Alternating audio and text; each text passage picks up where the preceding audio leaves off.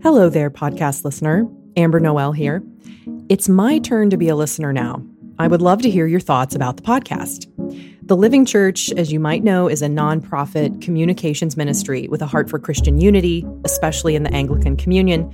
And we want to keep our mission sharp in all we do, including the podcast, and have fun, obviously. But would you write to me and let me know how we're doing? What's the podcast doing for you? Is it making a difference in your thinking, your ministry, your prayer life, your daily walk with your golden doodle? Do you have some hot takes on what we could do better? I want to hear it all. I might even read your comments on the next episode. There are so many great podcasts out there. I want to do more of what the Living Church is here to do and less of what it's not. So there are two things you can do to help. First, make sure you're following us from a podcast platform, Apple Podcasts, Spotify. Find us on the page and click follow. The second thing you can do is email me, ambernoel@livingchurch.org. Share with me a thing or two you've gotten from the podcast over the years. And if you want, include something we might do better. Help us stay not just a great podcast, but on mission. Follow us, email me, ambernoel@livingchurch.org. I can't wait to hear from you.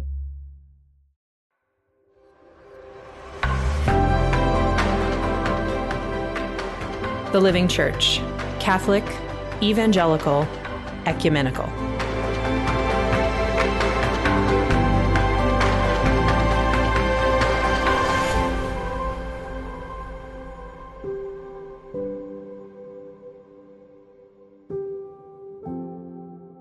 Last week, our friend and writer for our Covenant blog, the Reverend Max Stewart, had the pleasure of speaking from his home with the renowned theologian, poet, and former Archbishop of Canterbury, Rowan Williams. And we are thrilled to air that interview today. Bishop Williams has recently come out with a new book, The Way of St. Benedict, published by Bloomsbury. The book is available to read or purchase, of course, and it is also available on audiobook for those whose eyes are tired from all those Zoom meetings. But the paper version, of course, has the advantage that you can dog-ear pages, take notes, and read passages again and again. And like anyone who has ventured, say, Grace and Necessity, or Tokens of Trust, an Introduction to Christian Belief, you may want to go for the book. In this new book, Bishop Williams explores the far-reaching and surprisingly pervasive effects of the ancient Benedictine rule of life in society, in the church as well as in civic life and culture. He also asks what the rule might teach us about current issues, questions, and phenomena in the 21st century. In his own words, this is simply an invitation to look at various current questions through the lens of the rule and to reflect on aspects of Benedictine history that might have something to say to us. Now let's hear from Father Mac and Bishop Williams.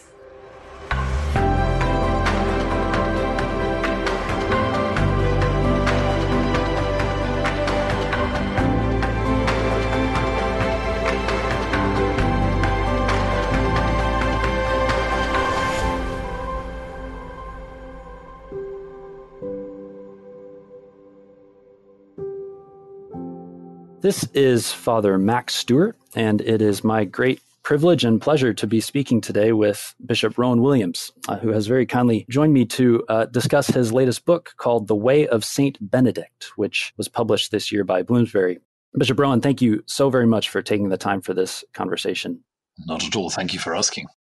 Now, Bishop Rowan, whenever I've heard anyone ask you to list some of the major theological and spiritual influences on your thinking, there's always one name that seems to top the list for you, and that's the name of St. Augustine. And you published a book a few years ago, gathering together really decades worth of work you had done on that great Bishop of Hippo. And this book, the Way of St. Benedict, seems to be something similar in that it's partly a gathering together of a number of things you've written over the years on St. Benedict. So I wonder if we might begin by just having you say a bit about how Benedict's influence on your life and ministry compares with that of Augustine. That's a very interesting question. I suppose in a way, Benedict's influence probably came before Augustine's, in the sense that I started having some contact with Benedictine communities when I was a student in Cambridge back in the late 1960s. That was really before I'd read Augustine in any depth, but I was attracted to finding out more about the Benedictine life simply because this was a life which was, well, it was a life. It was a shape of discipline, a shape of understanding work and prayer and community life. And I had the privilege of spending some time in Benedictine monasteries with friends when I was a student and afterwards. And that became a really very important point of reference for me. So, yes, it goes back a long way. And while Augustine was, for me, the huge influence at the intellectual level, it's probably Benedict and the Benedictine tradition that's been more of a marker at the spiritual level.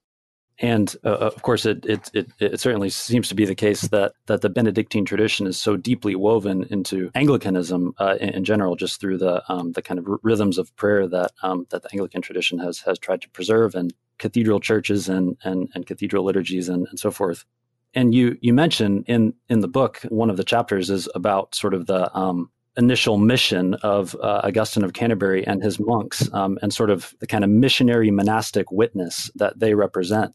Would you say that indeed is in some ways at the heart of the Anglican charism, a kind of missionary monastic ecclesial culture? I'd certainly like to think so. I think of some of those great Anglican preachers in the Reformation era who said in so many words, what we're trying to do with the Book of Common Prayer is make every household a kind of monastery. That is, we're trying to provide a structure of prayerful, quiet, slowing down, going deeper in scripture and psalmody, which is available for everybody in the vernacular and which they can use daily. So you can look at the Book of Common Prayer as a very simplified version of a monastic rule, and deliberately written so as to be accessible to everybody, not just Latin speakers. So that's a very, very strong element there. But it's also interesting, I think, how the monastic mission mixture, so to speak, survives in Roman Catholic Benedictine communities of the English tradition as well, how for centuries a great deal of Roman Catholic mission in Britain, certainly in England and Wales, was done by English Benedictines from the continent, often coming back to this country illegally, working underground. Some of them were martyred for their beliefs. And that sense of the mission in English Benedictine tradition has also gone on and been a very significant thread in English Benedictine monasteries, a fascinating feature which isn't, I think, paralleled everywhere in Europe. But yes, I like the idea of Anglicanism as having those two lungs to breathe with, as it were, because we've always said, haven't we, as Anglicans, that our liturgy is the heartbeat of our identity. And at the same time, that identity has been very deeply bound up with trying to create a literate, self-aware, self-critical Christian population. So maybe those two things really do intersect and interweave in that way. That notion of self-criticism is one that emerged for me a number of times as I was reading your book, and it's a recurring theme in much of your work. One way that it comes up in your reading of the rule is your sense that the rule is partly designed to restrain a kind of self-conscious, self-dramatizing fantasy of the ego, sort of the importance of getting over this self-consciousness. What exactly do you mean by self-consciousness in the context of the rule, and what about it is so destructive to holiness in community? The strange thing is that there are two phrases which are very close to each other and yet seem to mean almost exact opposites: self-consciousness and self-awareness. When we say that somebody is behaving self-consciously, we usually mean they're behaving rather artificially. They're working for an audience, They're thinking, how does this look? They're thinking, isn't it interesting that I'm doing this? They're thinking, what's the effect? And yes, they're looking at themselves from outside. Self-awareness is much more being present in what you're doing to such an extent that you're not actually thinking about it. You're thinking with your body. You're thinking with your whole self, responding directly, unself-consciously, and attentively to what's there. So when there's a situation that arises, you don't think, oh, now how's this going to make me look? You're going to think, what do I need to look at? And that balance, I think, is part of what the spiritual tradition in general, but the Benedictine rule in particular, really focuses on. To be self-aware in that way is to be really involved in where you are and what you're doing. Every bit of what you're doing is worthwhile and significant, so you need to inhabit it, you need to be present in it. And being present means you really attend to and respond to what's actually there, not what you'd like to be there, part of what obedience means. And through that loving submission to what is real, you become more real, more truthful in your human identity before God. So, as I say, two ideas that are on the face of it, quite close, but in practice take you in very different directions: self-consciousness, self-awareness. One line in the book that stuck out to me on that is this idea that the rule inculcates a kind of unself-conscious workman-like spirit. And you use that image of a workshop as a kind of running thread throughout the book. Yes, because St. Benedict talks about the tools of good works. And as I said in the book, that always conjures up for me a sort of entrance porch in a house with some gumboots and raincoats, maybe some gardening tools stacked in the corner. It's a very domestic picture. It's what you need to do to equip yourself. You need to be familiar with your tools. You need to know what kind of environment you're working in. There's a picture that comes to mind here, actually. One of the essays in the book, one of the two more rather technical essays in the book, is about Abbot Cuthbert Butler, great scholar and teacher and abbot of Downside in England early in the 20th century. And there's a memoir of him written by a fellow monk at the time, which says that although Abbot Butler was one of the foremost Latin scholars in Europe, although he was somebody who wrote a hugely influential book on the mystical tradition, he edited early monastic literature, he was always absolutely scrupulous about his household duties. Take his turn in ringing the bell for meals. He would take his turn doing the garden. And the chap writing this memoir says you'd see him going out to do his work in the garden every other afternoon, wearing an old pair of corduroy trousers and a cloth cap on backwards and a clerical collar around his neck and a spade over his shoulder. And he said, it says something for Abbot Butler's great distinction that even in this strange attire, no one could have thought him other than a very remarkable man. So, he was somebody who, as again I put it at various points in the book, he knew about the prose as well as the poetry. He knew about the undramatic sorts of thing you have to do to keep common life going.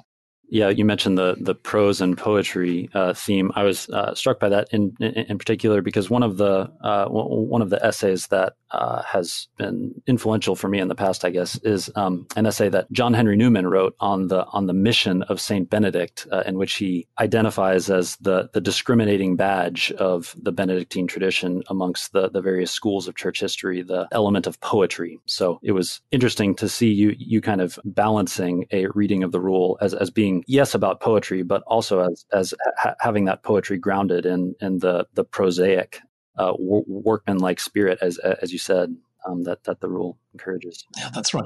Because I guess that part of what Newman was thinking of was the poetry of the liturgy. Every time I've taken part in monastic liturgy, one of the things that comes home to me is what an amazingly rich diet the traditional monastic offices are. You have a kind of invitation to swim around in this vast sea of scriptural and traditional allusion. You have bits of scripture talking to each other in the act of worship, in the antiphons of the Psalms and different readings and different Psalms for particular holy days. It's as if the Bible is being invited to, as I say, to talk to itself, to reflect on itself. And that is poetic in a very deep way. And yet, you come out of that environment, and what you have to do with it all, what you've learned in that swimming around in the sea of scripture and tradition, what you've then got to do is create a just, sustainable, friendly life with your immediate neighbours. You have to keep the wheels turning in this community of flawed and difficult human beings. One of the chapters is called Benedict and the Future of Europe. And your discussion in that chapter raises sort of some interesting questions to me in relation to maybe other contemporary ways of positioning the Benedictine tradition in relation to kind of society and societal renewal and so forth. You mentioned the work of Rod Dreher and his idea of the Benedict option, an idea with which, as you suggest, you're partially sympathetic, but it's also clear that you're charting out something of a different trajectory for Benedictine principles in modern life than what you see in Dreher. How would you articulate that difference? I suppose the two things where I'd want to put some questions to the Benedict option thing would be, first of all, there's the Benedictine tradition of hospitality.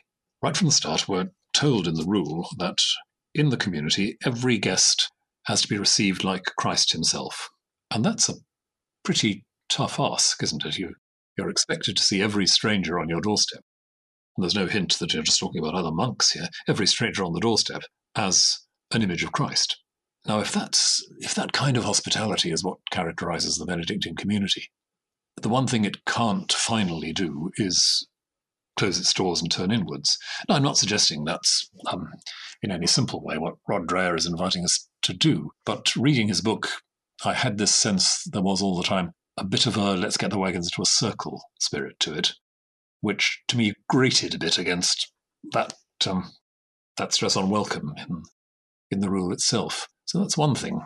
And I suppose the second is more historical than textual, and that is that throughout its history, the Benedictine life has actually engaged. It has educated and educated people not just for the monastic life, but for life in the wider world. It's been a publicly generative sort of life. It's had consequences. It's helped to shape people who've gone on to make a difference in the wider social world. So I think if we are looking to Benedict for inspiration for our own day, we should factor that in right from the start.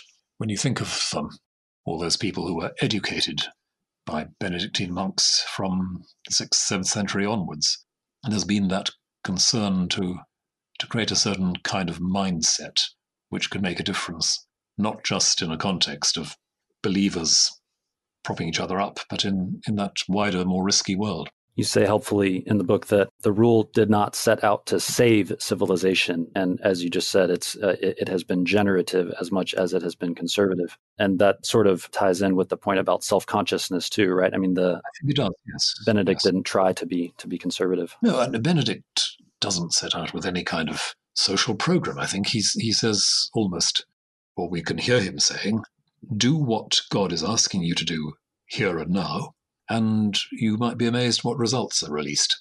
And that's pretty much what happened, I think, in the history of Benedictine monasticism.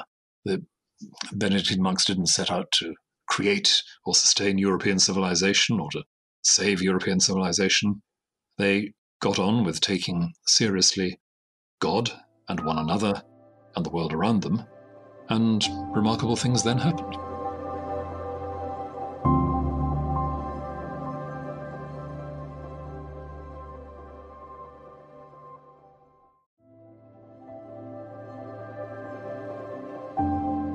Obviously, civilization right now, the world over, is facing a time of very serious crisis. And in some ways, the time of the coronavirus is a fitting time for this book to be coming out, not only because it speaks to themes of withdrawal and solitude, as you might expect in a book on monasticism, but you also show, as you've been hinting at, that the rule has quite a lot to say to the contemporary world across a wide range of issues, many of which are particularly pressing at the moment, about the nature of authority and decision-making, about economics, about the nature of work and its place in kind of integral human lives and communities. What might the Benedictine tradition have to teach us in the midst of the present crisis? The Benedictine tradition doesn't focus on asceticism for its own sake, but it does have a very strong investment in what you might call business-like simplicity. What do we actually need to get things done? And one of the things we need to get things done is a climate of dependability and trust, where you know that the work you're involved in is work that is owned by everybody in the community. Everyone's invested in the work working, as you might say. And that says something to a very, very divided society where we don't really have that trust that everybody is in the same boat. Politicians sometimes say, well, we're all in this together. And I think the skeptics are right who say, well, actually, we're not, or some of us are more in it than others. There isn't that trust. And so I think it's quite important that we ask ourselves in our societies, especially in the Western world, how do we actually create more stable and more trustful communities where there is a genuine sense of everyone's contribution being valued and everybody sharing something of the cost and the struggle too. So that's one thing. And another thing that certainly does cross my mind as very pertinent at the moment is the way in which Benedict rather counterculturally says, in the community you may find it helps to listen to the youngest and apparently least experienced member of the community, just as you listen to an older and more sage presence, because the younger person simply may have something to say that nobody else has. And in the context of a lot of our political and social thinking these days, a lot of the activist movements around, not least in the environmental area, we are learning, I think, to listen to younger people because, well, they're talking about their future, we need to listen to them because it's very much their business. So I think all through the rule there are little hints like that which come out, which make us think not so much how can the Benedictine monastery be a kind of template for society, but more what are the particular habits of mind and heart that this rule is meant to inculcate, and where do we lack them and what can we do about it? So that, as I say, that basic principle of business-like simplicity, that sense of quiet attentiveness to what's really there and not what we'd like to be there, that patience in listening to uncomfortable people, young people, people you wouldn't necessarily initially want to take advice from. All of that's part of building that fundamentally trustful, fundamentally stable community, which alone can be humanly creative. One of the sort of political virtues that you mentioned that the rule attempts to generate is a kind of appreciation for the use and meaning of time. And I'm curious, especially in the present context where things seem to be changing so rapidly almost every day, what does it look like for us to be patient and to take time as the rule might encourage? Well, this is a rather indirect response, but I'm just aware very much at the moment that the circumstances a lot of people are living in isolation with the pandemic threatening all of us, those circumstances perhaps intensify for a lot of people the importance of having a daily rhythm, not just being faced with shapeless time, a kind of endless weekend. But people begin to find they need some structures, they need some handholds to walk with. And so people do invent little rhythms and rituals for themselves in isolation. I've been interested to watch this in the life of my son and his friends, watching them develop these regularities to break up the time and cope with it in that way. So that's one thing we might reflect on at the moment. But more generally, I've sometimes thought and said in the past, one of our problems as a late modern society is the notion that there really ideally ought to be no gap between wanting and getting. And there was a slogan which was used in advertising in Britain about 20 or 30 years ago, take the waiting out of wanting. And I thought at the time, and I think even more now, that is the root of all evil in some ways. There ought to be no gap between my wanting and my getting. But there is, because we're in a world where we're always negotiating with our environment, finding and feeling our way, where things are not just organized in order to fall in line with what we want. And all of us, with any sense at all, I think, know that to grow up in a world like this is to become aware of the unavoidability of waiting at times. And the challenge is not so much to take the waiting away, it's learning to live intelligently and positively when we can't do anything but wait, which is quite a bit of the time, actually. There are things we can't force. There are kinds of growth we can't hurry along. And that needn't be a matter of, as it were, sitting, fuming, checking our watches every couple of minutes to see how much time has elapsed, but just learning to, well, to state the obvious, to be in the present, to attend, to be open in the present moment, and to accept that the world is the way it is. I think it's very significant, perhaps in the Easter season especially, to remember that the resurrection of Christ changes everything, and yet for it to change everything, it's going to take the whole of history to work out. And the end of the world does not come on Easter Sunday. And the rather unfashionable tradition which says that in the 40 days between Easter and Ascension, Jesus told his apostles all sorts of things about the future of the church. Well, I slightly doubt that, but I do see the point of trying to make some theological sense of this time-taking. Jesus returns to the apostles, and now there are things to think about and things to do, and there is a history to plan for. And the fact that Jesus is raised from the dead, that the Spirit of Jesus is poured out on his church, does not mean that history is over. It means that the work of God in us has begun, and it'll take the time it takes.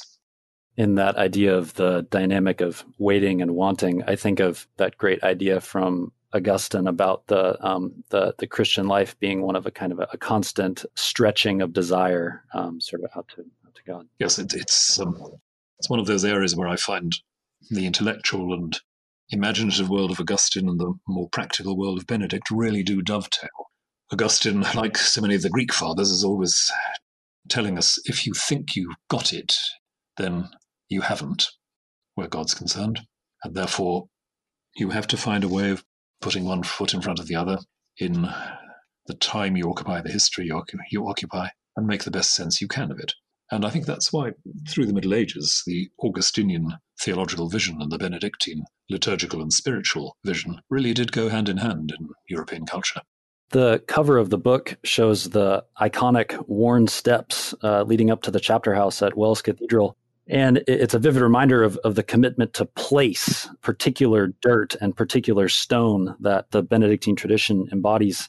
It seems like in some ways, many of our modern crises, not least the coronavirus, are crises of place. With the coronavirus, it's a global crisis precisely because so many of us fly around the world all the time. And the effect of the coronavirus has been to press many of us even more towards kind of virtual places through video conferencing and so forth. And of course, place is a deeply relevant question in all kinds of contexts in the contemporary situation, not least the situation of displaced people all over the world, refugees and so forth. What role might the local church have, do you think, in coming years in recovering or rethinking a sense of place in light of Benedictine principles? Or what does place mean in our age in general? It's a big issue, isn't it? I share the unease about a world where sometimes it seems as if the ideal situation is to be on the move all the time. And I think there's a lot to be said simply for putting down roots of some sort, whether it's in relationships, whether it's in a literal physical place, whether it's in the habits of discipline and rule of life. Put down the roots, let that teach you.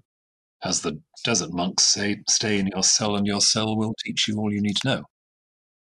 But I don't think that's perhaps quite at the heart of it all. What can the local church do? Well, a local church, when it knows its business, I think, is always trying to let the people around know that here is a place, literally a church building, not quite so literally a human community. Here is a place where nobody is going to be fighting you to gain advantage. Ideally, this is not a place where people are trying to press their interests and their case. This is a place that exists so that it will be welcoming.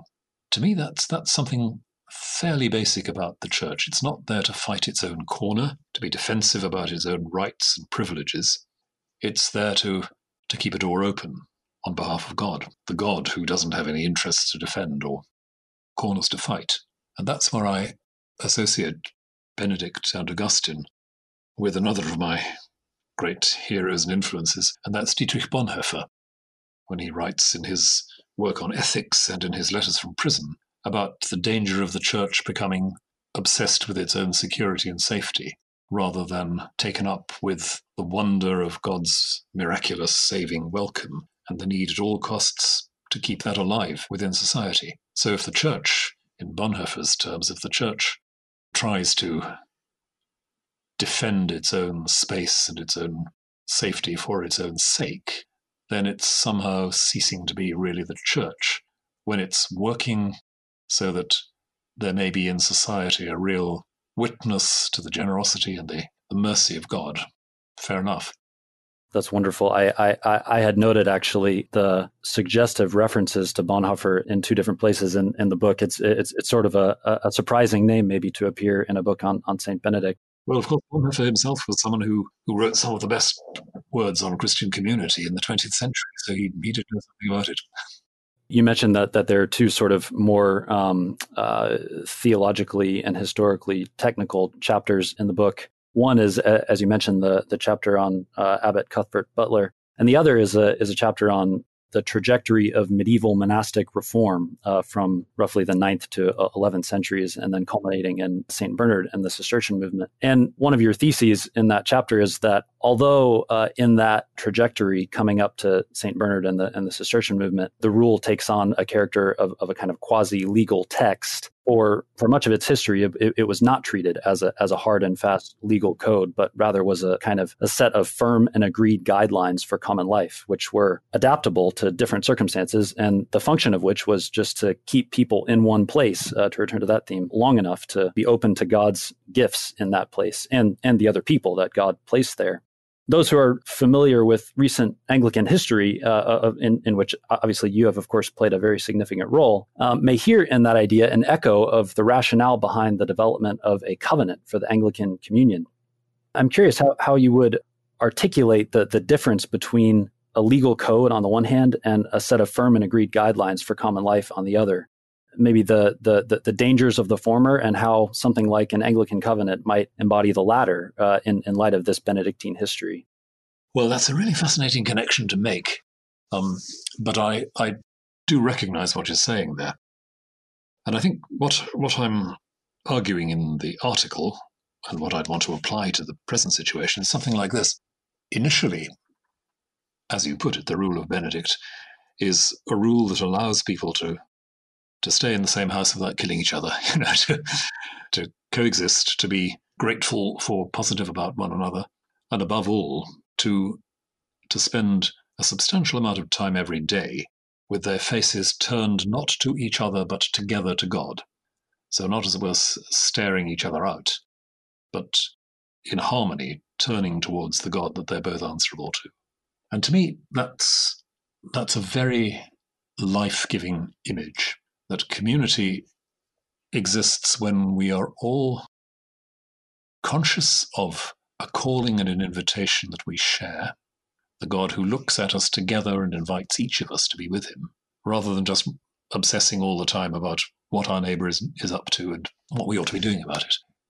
It doesn't answer all the questions, but I think as a foundation, it's not a bad principle. So when I was reflecting on the covenant, in Anglican terms, I suppose part of what I was hoping for was that different bits of the Anglican family would, for all their disagreements, both cultural and theological, find some way of turning their faces together to God and saying, well, mysteriously, we have been called to hold together in this place, to look side by side towards the God we worship in common, the Christ who has saved us and transfigures us in the power of the Holy Spirit.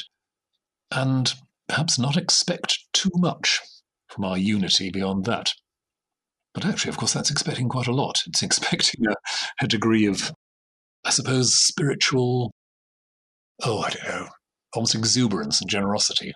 So fascinated by and absorbed by the God who's addressed us in Christ, that what we most want to say to one another is, look at that, in an inviting way. And I suppose the covenant was trying to see, well, what would be the minimum conditions for making that work? What might we promise to one another? What sort of trust in one another might we create in order for that to happen? So, that's all very much still work in progress, isn't it? But, well, yes, I think your association of the covenant ideal with something of a Benedictine background is not at all wrong. And certainly what you were saying there seems to dovetail with the idea of, again, unself-consciousness, sort of turning away from one's own self or even one's neighbor and realizing that we're all looking at someone else together, namely God.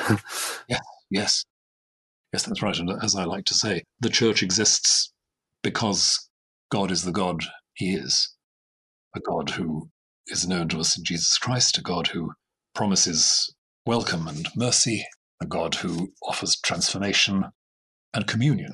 That's the God we're talking about. And looking into that mystery is more than a lifetime's work, certainly. Certainly the God that Benedict saw and whose witness we are very grateful for. And we're very grateful to you, Bishop Rowan, for speaking with me about this book today and for encouraging us in the way of St. Benedict. Well, thank you. Thank you very much indeed. Thanks for tuning in to the Living Church Podcast, a ministry of the Living Church Institute. If you'd like to support this podcast, you can find a link in the show notes that will allow you to give so we can continue to make these episodes. Look for more episodes coming soon on Apple Podcasts, Spotify, or wherever you get your podcasts these days. You can also connect with us on Facebook, Twitter, our website, livingchurch.org, or on our award-winning blog, Covenant, at livingchurch.org/covenant. I'm Amber Noel, your host, and I've been glad to be with you. Peace.